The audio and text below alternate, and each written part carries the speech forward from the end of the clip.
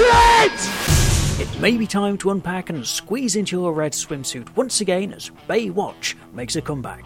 The 90s TV show about lovely lifeguards getting mixed up in all manner of beach-based hijinks is being remade as a movie, but with none of the original cast. There's no room for Pamela Anderson, Yasmin Bleeth or David Hasselhoff in his talking car. Instead, we're to be treated to the stage stylings of Mr. Dwayne "The Rocks" Johnson.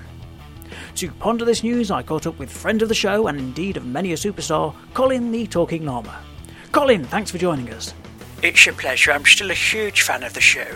Colin, what do you think of the decision not to include Pam, Dave or the talking car?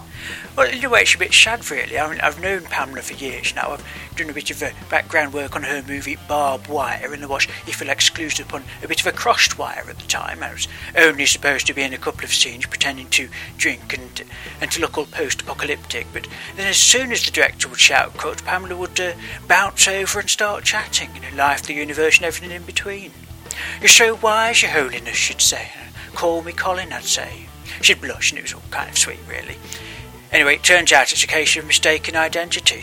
She thought I was the Dalai Lama rather than just your average run-of-the-mill talking showbiz llama. And what did she do when she found out that you didn't hold these secrets of enlightenment? We had a laugh about it, and as a bit of an in-joke between us, she still calls me Your Holiness. And as Pamela Anderson's erstwhile spiritual advisor, do you think she'd be disappointed not to appear in the rebooted Baywatch? There'll be a bit of that, but I'm sure she'll bounce back. And how do you think the Hoff and his talking car will take it? Well, the Hoff's the Hoff, you know. I don't think he's been capable of altering his facial expression since about 2010, so who knows?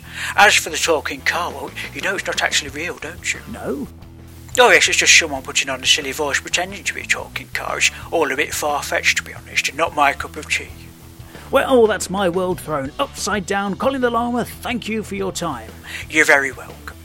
And that's a lot for this week. I'm Tris Walker, and you're nobody till somebody loves you.